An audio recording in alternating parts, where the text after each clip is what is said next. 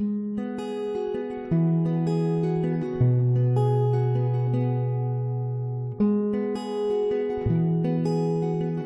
Hope Church.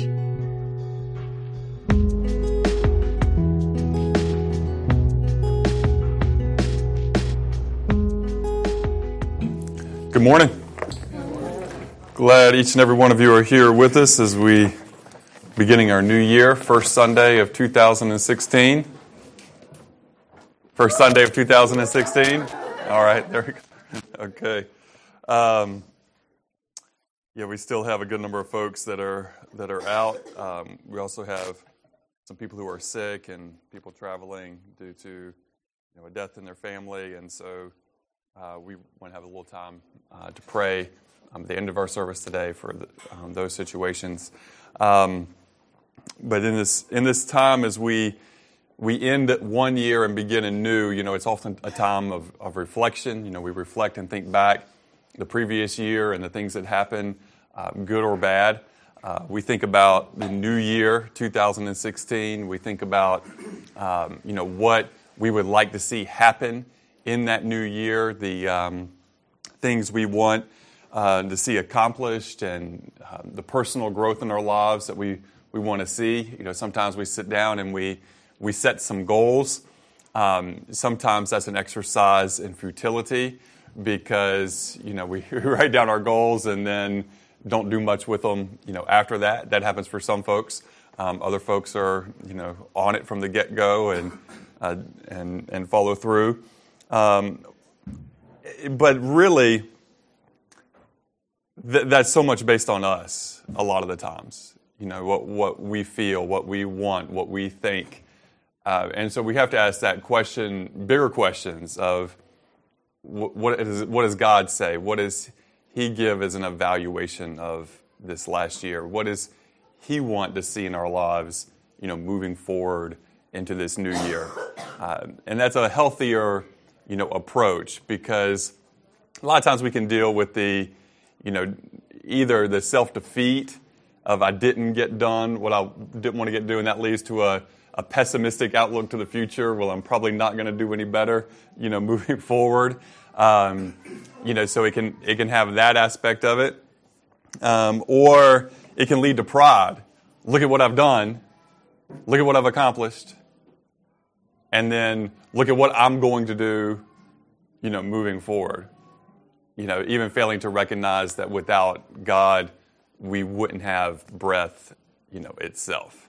And so we have to keep in mind who really is the evaluator of all things and where our strength actually comes from to accomplish anything, particularly to accomplish anything significant, anything of lasting value. And so I want to talk about that a little bit this morning as we move forward. I'm going to give a somewhat of a recap of where we've been so far in the book of Luke, so it's been a couple of weeks since we've been there, and it's been a long time since months ago since we started the book.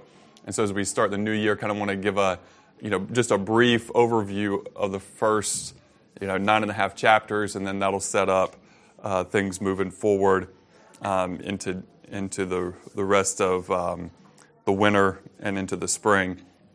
So before getting into that, I want to say just a couple of other just brief things about this time of year as we talk about Christmas and we talk about, New Year. And it's a time of year that's supposed to be joyful, right? I mean, we are, even though we historically know Jesus wasn't born on December 25th, and, that's highly unlikely, and et cetera, it's still a time where we think about that more deeply, that we celebrate, that we have these times of New Year, but we also have to understand that life doesn't work on that sort of calendar. It's not that things that are bad aren't allowed to happen during that time of year. My next door neighbor, his father in Arizona passed away a couple of days ago. So now, from this point moving forward, Christmas comes, and that's going to be a reminder of who is not there anymore. And that will always now be part of that family's Christmas season, New Year season. in my own family, we have tragedies and, terrible things that, from a few years ago that happened around this time of year. And so, it can be one of those things like, you're supposed to be excited and joyful, and yet for many people, there's also reason to weep and to, be sad, to contemplate and to pour out their heart before God. And so, we need to understand that, and we have to take the both and of that. And so my encouragement is, if you are a person who has reason to mourn in this time, don't feel guilty about that. Mourn, because that's what it is for you. That's your reality. And at the same time, maintain a hopeful and optimistic outlook. And for those of you who don't have any tragedies surrounding this time of year, or it's great losses surrounding this time of year, and it's kind of all optimistic for you, keep in mind those around you and that their perspective, it can be harder for them to have that perspective because of what they've personally experienced and what they've endured, in their lives. But what we need throughout all of this is we need the gospel of Jesus Christ in the good and in the bad, in the victories and in the failures. Remember that Luke wrote to Theophilus in chapter 1 at the beginning, he says, that you may know the certainty of those things in which you were instructed. Because sometimes those tragic things or those experiences of great loss cause you to question, what do I believe? What does it all matter? Is this all real? And it's good to be reminded, as Luke wrote to Theophilus, that he would know the certainty of those things in which you were instructed. So perhaps even this morning, you need to be reaffirmed. You need to be reminded of the certainty of Jesus and who he is and why he is with us. And so let's keep that in mind this morning, and let's pray as we all need the reality of Jesus in our daily lives. Heavenly Father, we come to you now. We love you. We praise you. We ask, God, for those who are in pain and hurting in this time of year, that, Lord, you would comfort and you would heal, that they would know your presence, Emmanuel, God with us. And for those who have more reason to celebrate, and really we all have reason to celebrate, because, Father, you sent your Son into this world, into this earth, to live among us, to put on human flesh, to endure temptation, to endure suffering, to go to the cross on our behalf and to pay for our sins. But yet the grave could not hold him. And that, Jesus, you are a risen Savior and a risen King, and that all authority is yours. Help us to be reminded of that this morning. Help us to submit our lives to your authority and to live for your glory and for your honor. And it's in your name, Jesus, that we ask these things. Amen.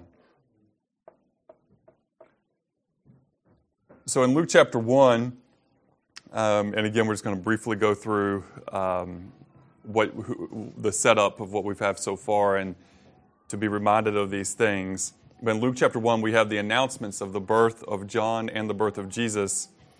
And when Elizabeth, John's mother, went to visit Mary, neither having had their child yet, she says, "Blessed are you among women." That's what Elizabeth says to Mary, chapter 1, verse 42. "Blessed are you among women, and blessed is the fruit of your womb. But why is this granted to me, that the mother of my Lord should come to me?" And I just love this, statement of faith, that before, John or Jesus are even born, Elizabeth knows, she's been instructed, by the Holy Spirit, and she knows that the one that she is carrying is special, but not nearly as special as the one that her relative Mary is carrying, that Jesus is her Lord. That's powerful. Jesus is still in the womb, and Elizabeth says, "My Lord." Awesome. And then we have part of Mary's song, verse 49, "For he who is mighty has done great things for me, and holy is his name, and his mercy is on those who fear him from generation to generation." Later on, we have Zacharias' prophecy at the birth of John, that John would give light to those who sit in darkness and the shadow of death, to guide our feet into the way of peace. In Luke 2, we move on to the birth of Jesus, in a lowly place, the announcement of his birth by the angels to the shepherds, just a common, ordinary people. And then we see Jesus presented in the temple and Simeon's prophecy that Jesus is, quote, a light to bring revelation to the Gentiles and the glory of your people Israel, verse 32.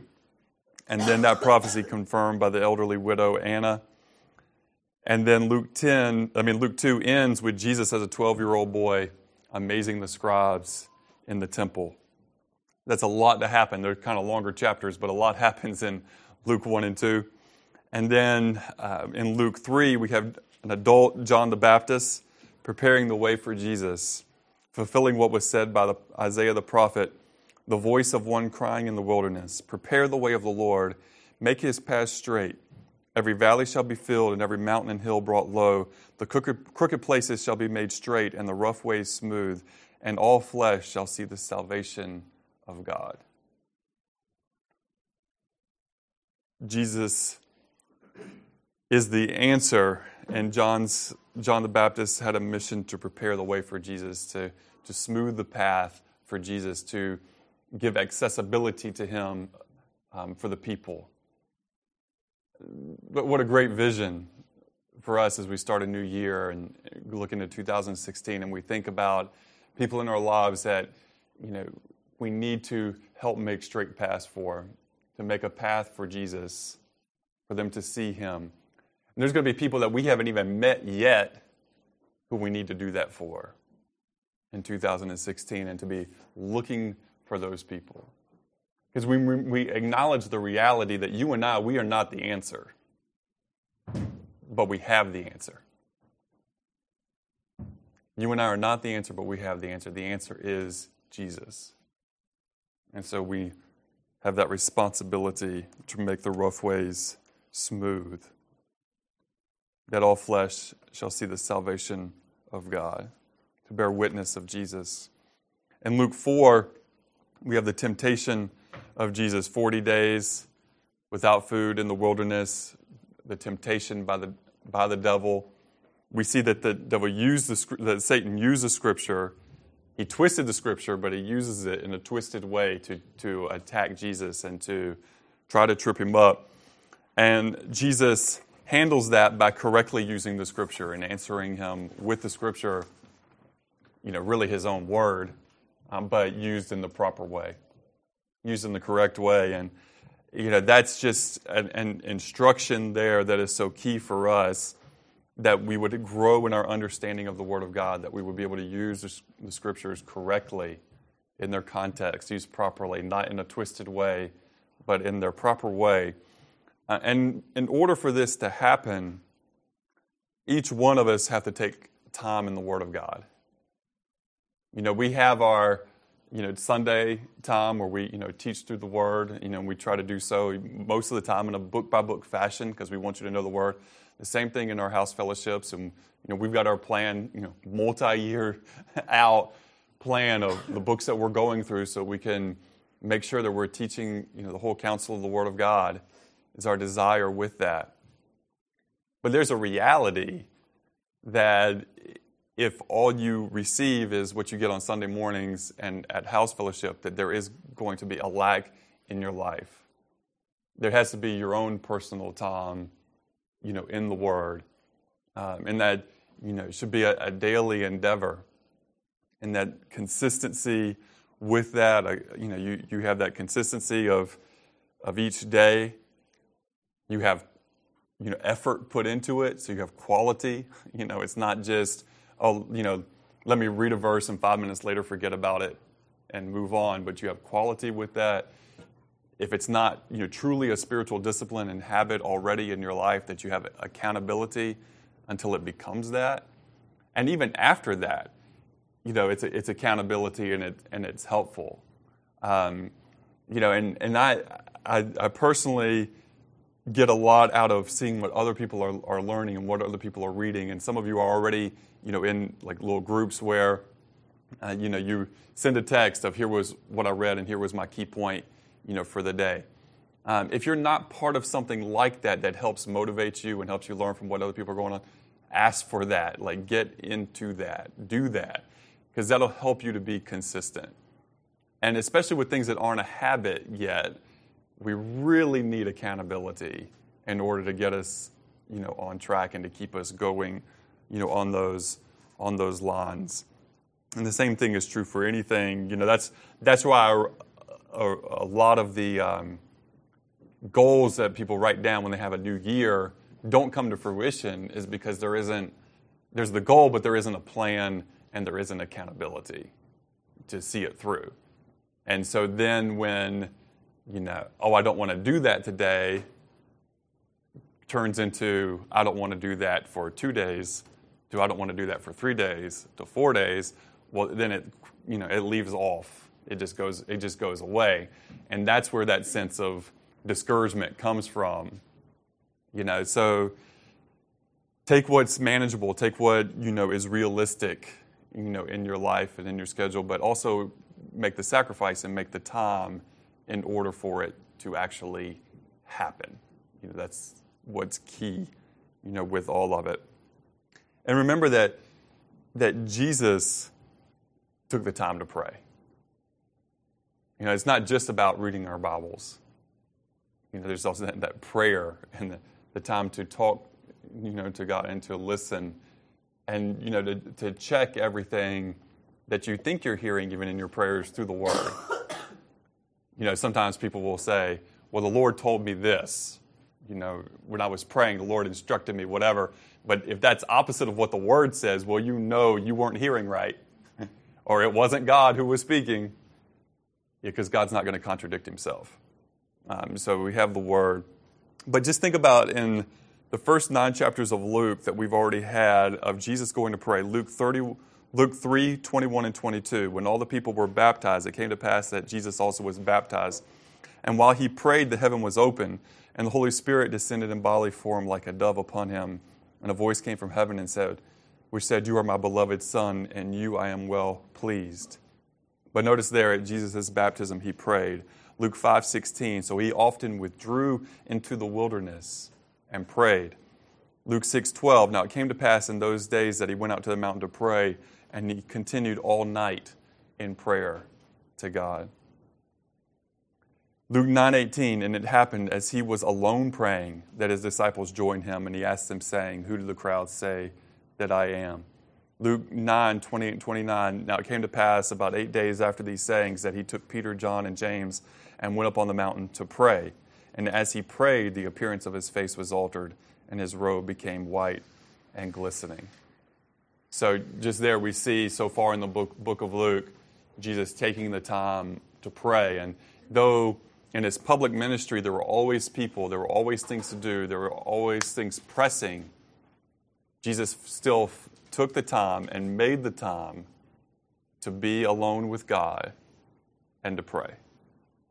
And so many times we use the excuse of, I got too many things going on, I'm too busy, I don't have time for that today.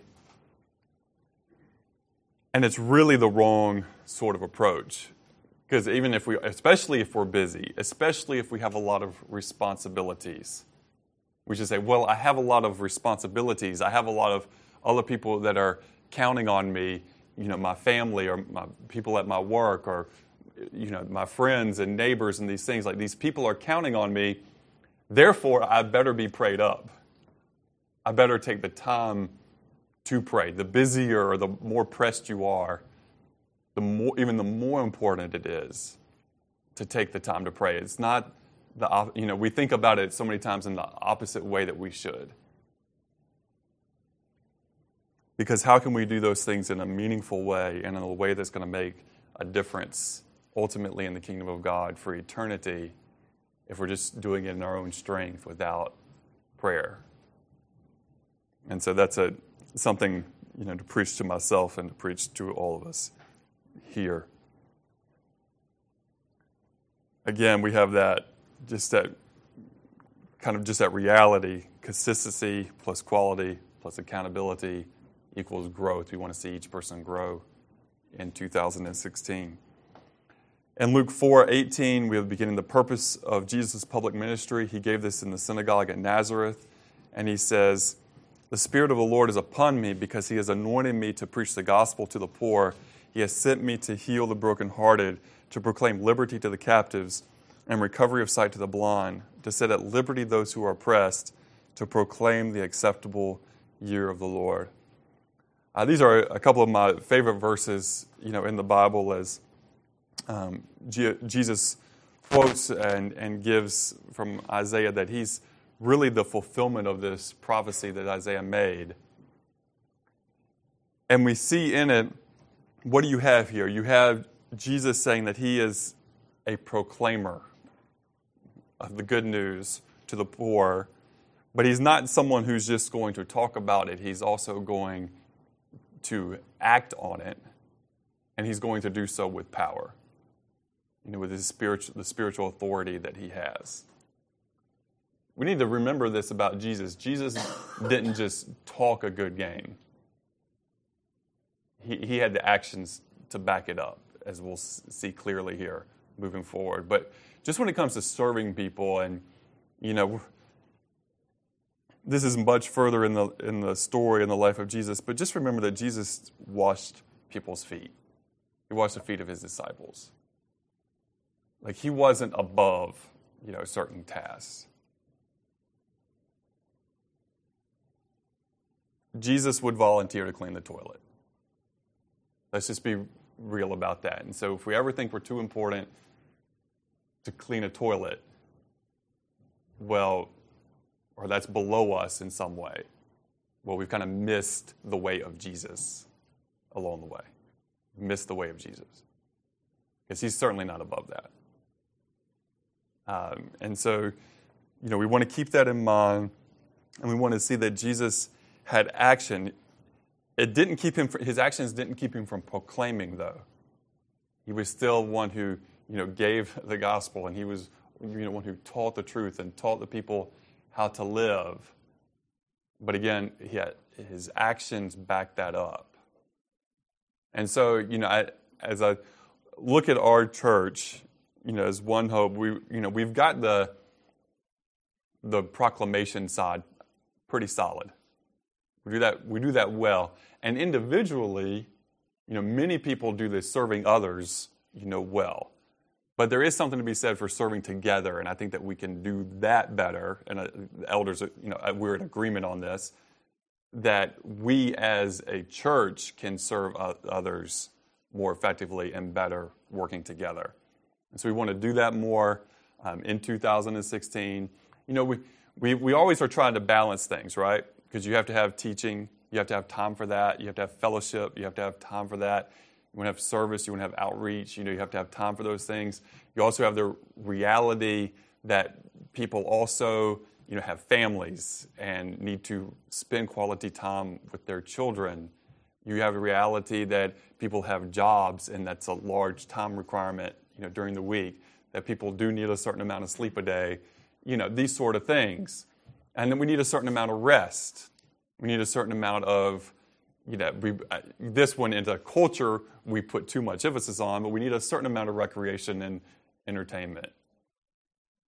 Now, a lot of those hours could be used for more profitable things. Let's just be real. If you have time for a Netflix binge, you have time for a lot of other stuff. I mean, not that you can't do that every once in a while, but let's just, think about how we use our time and take a fair evaluation of that as opposed to what we want the picture to look like or the story we want to sell to other people to make ourselves look good or busy or important or whatever. We also fight against just a culture of busyness. And so we don't want people just being busy for the sake of being busy. We want people doing things that are important and doing things that matter, and not just doing busy work, so to speak, in the name of Jesus that really isn't stuff he's asked us to do or asked us to participate in. And so we have to make these evaluations, and as individuals and as a church, we also make evaluations. We have to make evaluations between what's good and what is good that God has called us to do. Because there's lots of good that God's called other people to do. But he hasn't called each one of us or us as a church to do everything. There is a limitation of time and resource, and so we have to evaluate that, and we have to take that seriously because we have to be good stewards of all of our lives. Right? That being said, we want to provide more opportunities for people to work together, to serve one another, to serve our community. And so, when we throw those things out, on the calendar, put them there and put them in. You don't have to participate in all of them, but please make sure you're participating in some of them so that we have enough people to where working together makes a difference and is valuable. Okay, moving on. So what we see primarily in the public ministry of Jesus is him displaying his authority and his power. That's such a huge theme throughout the book of Luke, is the authority and power of Jesus Christ. And so, we saw that in chapter 4 in the synagogue when he just, gave that message from Isaiah when he reads that the Spirit of the Lord is upon me because he has anointed me to preach the gospel to the poor. He has sent me to heal the brokenhearted, to proclaim liberty to the captives and recovery of sight to the blind, to set at liberty those who are oppressed, to proclaim the acceptable year of the Lord. The people are astonished. They're kind of taken aback, and then Jesus starts to preach against them. And when he does, he preaches against them using examples of the Gentiles, and the people get so angry at him that they drive him out of the synagogue and, toward a cliff, and their desire is to kill him. And then Jesus just walks right through in their midst. Chapter 4, verse 30. He just walks right through the midst. And so we see here that Jesus had the authority over his own life and his own death. That's powerful. Jesus has the authority over his own life and of his own death. No one could take him before his time. He had authoritative teaching. When he goes down to Capernaum, we read in verse 32, they were astonished at his teaching, for his word was with authority. In chapter 5, verses 33 through 39, we see that he had the authority to fulfill the law and to establish something new, something we've come to know as the new covenant. He has the authority to teach how we should live. We see this in his teaching on the Beatitudes, to love our neighbor, to not judge with evil intentions, but to help heal one another, and to build our lives on him by obeying his teachings. We saw that he had the authority to confirm to John's disciples that he is the one that they have been waiting for. We see that in Luke 7. In Luke 8, we see that he had the authority to teach through parables. We see there the parable of the sower and the parable of the lamp.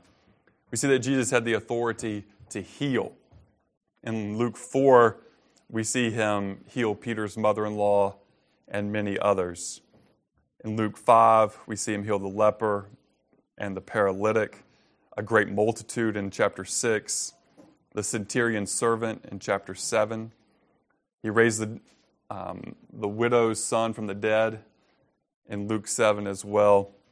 And he healed the woman who touched his garment and publicly restored her dignity and raised a young girl from the dead in chapter 8. We see that he has authority over the Sabbath in chapter 4 and chapter 6, and that he has authority to heal on the Sabbath. He's the one who made it in the first place. He had the authority to call disciples. In chapter 5, we see him call the fishermen, as well as Matthew the tax collector. We see the official recognition of the 12 in Matthew chapter 6, and the authority to send out his disciples in chapter 9. We saw that Jesus had authority over nature, the calming of the sea, in chapter 8, where they say, "Who can this be? For he commands even the winds and water, and they obey him." And we see him feed the multitudes with only 5 loaves of bread and 2 fish. Think about that. Jesus has such authority and such power. The winds and the waves, he can just say, "Stop, be calm," and they are. And he can take matter. He can take a finite amount of bread, 5 pieces of bread and 2 pieces of fish, and he can multiply that exponentially as much as he desires to. He can create more out of what is limited. I mean, that's mind-blowing. That's mind-blowing. He has the power to do that. So he had authority over demons. In Luke chapter 4, we see that. And in Luke chapter 8, we see that he freed some of the women who became followers and supporters of his ministry, including Mary Magdalene. We saw that he had the authority to forgive sins. He didn't just heal the paralytic and let him walk, but he forgave the man's sins as well. See, the sinful woman in Luke chapter 7 that came to Simon's house and who went to his feet and wiped his feet with her hair, with her tears, we saw that he forgave her sins. He said Jesus has the authority to start a new family. He says, my mother and my brothers are those who hear the word of God and do it. In Luke chapter 8, verse 21. And he has the authority to demand all. Luke 9, 23 and through 27, he says, he said to them all, if anyone desires to come after me, let him deny himself and take up his cross daily and follow me. For whoever desires to save his life will lose it. Whoever loses his life for my sake will save it. For what profit is it to a man if he gains the whole world and is himself destroyed or lost?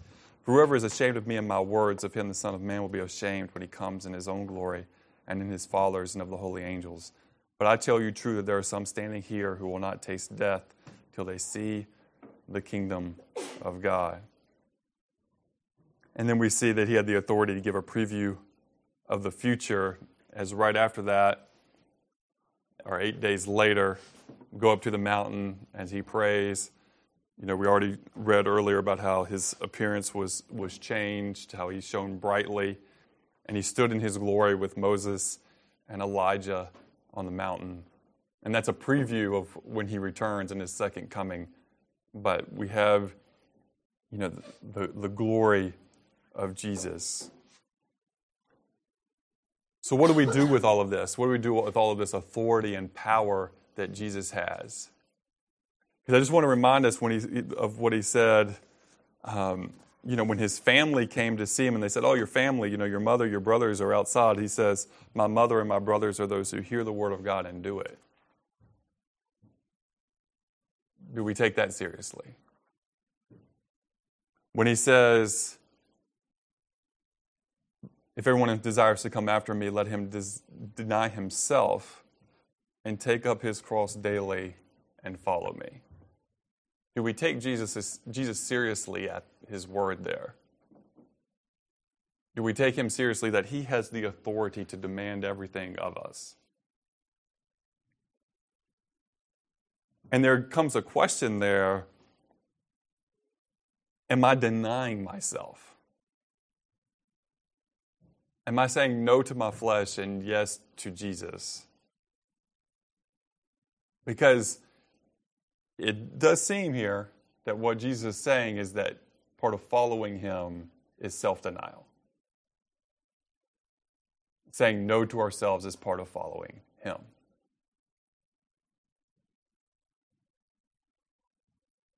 And somehow, people have kind of conjured up this Jesus that, you believe in him, that he died on the cross for your sins, that he rose from the dead, and then you can live your life however you want to live it, and it's okay.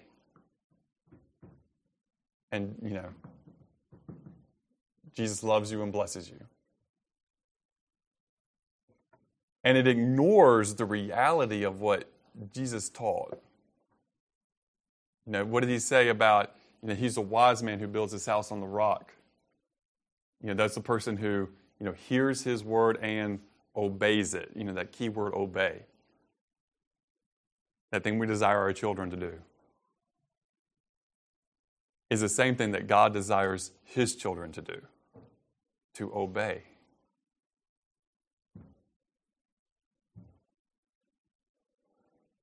How seriously do we take that? He says, the wise person builds his life on the teachings of Jesus, obeys them. The foolish person hears the teaching but doesn't. And what happens when the storm comes? One stands and one falls, and great was its fall. Great was its destruction. And then we have here in Luke 9, if anyone desires to come after me, let him deny himself and take up his cross daily and follow me. To deny ourselves. What does that mean? What does that mean in your life, to deny yourself and to follow Jesus? So reality is, I can't answer that question of what that means in your life beyond a certain point. I mean, I can give the general, it means to obey the teachings of Jesus. And we know obvious things. We know obvious things like striving for being sexually pure, not lusting, not committing adultery, not murdering, not being hateful to others. If you're being a racist, we can say, clearly that goes against Jesus. All right, that's wrong. There's those general things that are obvious and that are the general teachings. But there are more specific things that can only be answered between you and God. What you're supposed to do as far as your profession, or not having a profession. What are you supposed to do, in terms of, well, all have a profession. Some of them are called professions and some of them not. I think you understand what I'm saying. But what are you called to do in terms of where you live? What sort of lifestyle you have, a standard of living? Those are questions between you and Jesus primarily. And we can look at some, extremes. We can look at extreme, flaunting of wealth and waste of resources, and we can say that's wrong. There's a lot of others that's there that we go, I can't say yes or no for your life because that's between you and the Lord, right? And so, but we have these sorts of questions.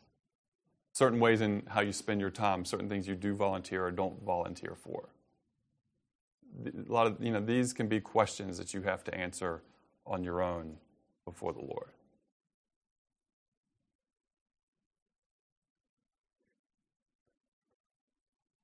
The encouragement for each one of us, myself and my family included, is that we have everything with open hands before the Lord, that we acknowledge that it's all His, and that we're willing for Him to take anything out of it that He desires, to use it differently or to get rid of it or whatever He wants to do, but that we hold it all with open hands, that we don't have one, some people have, their hands are like this, it's just open, it's all the Lord's, and that's how they view it and that's how they live it.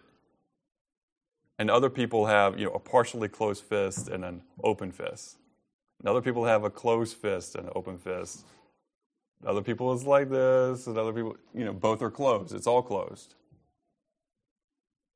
Where are you? How are your hands? How are your fists? What's open and what's not? What needs to be released? You want freedom. We want freedom, right? We don't want to be captive of sin, oppression, of these things. We want freedom. Well, a lot of that is opening our hands before God and trusting Him. And say, it's yours. You can do with it what you want. And some of that is very difficult. If you're a single person, can you be open about, the future of whether you're going to be married or not married? That can be a hard thing if you have, you've kind of had this dream of being married, but what if the Lord calls you to be single? What if He's called you for that? Are you willing to have an open hand with that and say yes to the Lord? Or maybe you really just like your independence, but Lord knows it's a lot better, and He has a person for you, but you're living like you just always want to be single. And it's a closed fist You kind of have to open it in order for anything to change. You see, so it could go either way. And for your life, another person usually isn't the one to say. Sometimes somebody has discernment and can see from the Lord into your life. But what does the Lord himself say to you on that? Or whatever the issue is. Are we asking him? Or do we just make our decisions and then we ask the Lord to bless them post being made?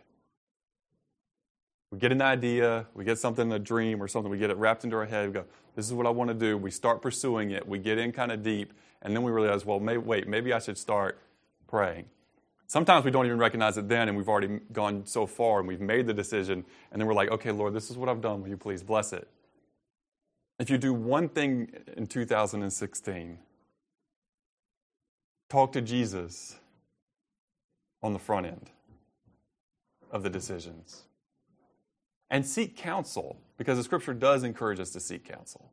The Scripture does encourage us to, ask the opinion of others about the, decisions in our life. There's wisdom in a multitude of counselors. Like the Scripture is clear about that. But then you also have the discernment, and you have to ask the Lord, show me whose counsel is from you and whose is not. And you need to seek counsel from the right people. Seek wise people to seek counsel from. Sometimes people don't have the discernment of who they're asking counsel from. They just go to their friend. The friend might not know up from down. The friend says whatever, that they read in, some self-help article or on the web or some magazine and go, hey, I think this. And it could be completely contrary to the advice of the Word of God. We see this happen all the time. People will go, my boyfriend wants to move in with me. What do you or this or that. You go talk to their friend like, well, it might be a good idea to see how things work out before you make any commitment to be married. Well, that seems like good counsel. Except it's not. There's even statistical research to back it up that that's not good counsel. But it's popular counsel. So we need to seek the Lord's wisdom and to seek wisdom from godly people who it's obvious that they love the Lord and are living for the Lord currently, actively. Not that they just have a reputation that they have lived for the Lord. But our faith is to be current and active in 2016. So we have that question of what's the spiritual reality?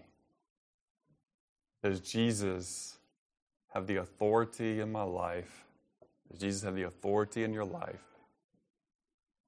And is your heart's desire to obey him? And that all comes down to a heart issue because it's really difficult to make the flesh want to obey Jesus because the flesh is contrary to the Spirit. So a lot of times the first step is, Lord, change my heart. The acknowledgement that something is wrong in one's heart and the need, Lord, change my heart. And give me the strength and the power that comes from you, your authority in my life, that I would submit myself to you and that you would give me the strength to live under your authority and to say yes to you, Jesus, whatever it is that you've asked. Heard one time there was a preacher and he knew he was preaching in a church where the people tended to be, very into the messages and they tended to be very, kind of emotional crew. And so he gets up there and he just starts, with a yes, Lord. And the people are like, yes, Lord. And he goes back, yes, Lord. And the people are like, yes, Lord. And the guy goes back and forth for like 5 minutes of yes, Lord. And then he says, Lord, we've given you the answer. Now you give us the question. And he walks off. That's good. That's good. So, that's where the faith comes in. That we're willing to say yes to Jesus, sometimes not knowing what he's asked of us yet. what it's going to cost yet. But we trust him. We're trusting that he's good and that his glory is worth it, and that his glory is more important than even our blessings. That's the last thing I want to hit this morning, is that so many times, again, this other gospel that is kind of preached is like, well, God has your best intentions at heart, so you can trust him. But you know what? That's true, but not in the way that you think it is, or the way that you're prone to think about it. It's true in that God has your ultimate, eternal best at heart. But that certainly can be very contrary than what you think is best here on this life, here and now. Because his best for Stephen was to die at the hands of people who stoned him to death. That was God's best for Stephen's life. Well, how's that for a message? I mean, that's not like a popular, we can sell this message. God's best for your life is to be stoned to death. Well, for some people, that's the reality. That was God's best for their life here on this earth. That's just fact. Because God's best was revolved around God's glory. And that a person's eternal best, giving ultimate glory to God and being with God forever and ever. So yes, you can trust him, but it's different than the ways that we often want to think about that. Because we want to think about trusting him in terms of our personal safety and security. And that's not God's highest agenda for us or for his people. And there's plenty in the scripture and plenty in church history to back that up. And so if you want God to be good, there's no issue there. If you want God to be safe for you, you might have a different definition of safe than he has. Because the key thing is he holds our eternity in his hands. That's why we can trust him. And we strive for his glory and for his honor. And hopefully that helps us to live our lives with open hands. But it's not easy. Anybody who says it easy is probably selling something or selling a different gospel. Because Jesus said the way is difficult. He says it's difficult. Let's not try to change it and make it when he said it's difficult and we try to make it easy. It's difficult. May God give us the strength and power to follow him this year. Heavenly Father, we come to you now. We love you. We praise you and we acknowledge your word is tough, and sometimes it honestly and should just freak us out.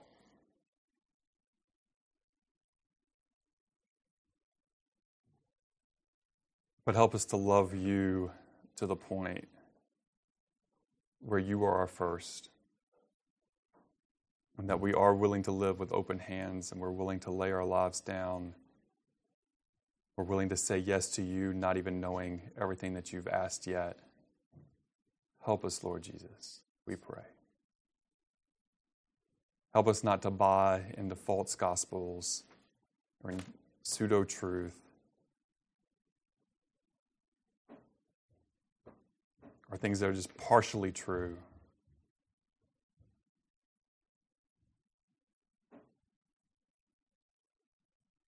But Lord, help us to follow you as you really are, because Jesus, you are worthy. We're thankful that in everything we've seen, we see that you are compassionate and that you are loving.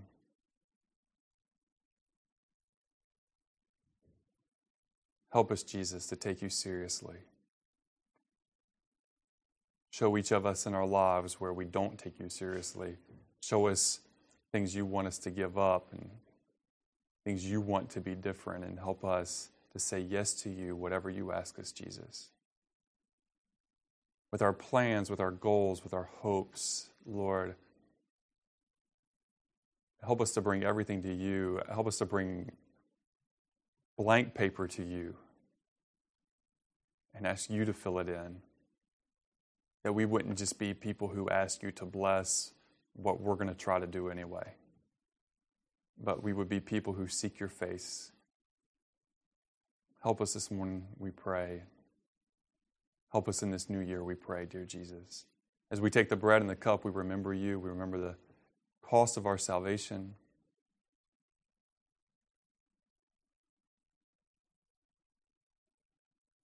You paid the ultimate price, Jesus, and that anything we're asked to pay in the following of you is small in comparison to what you gave up and to what you did and to what you've given us. Because you've given us yourself. Help us to love you, Jesus. In your precious name.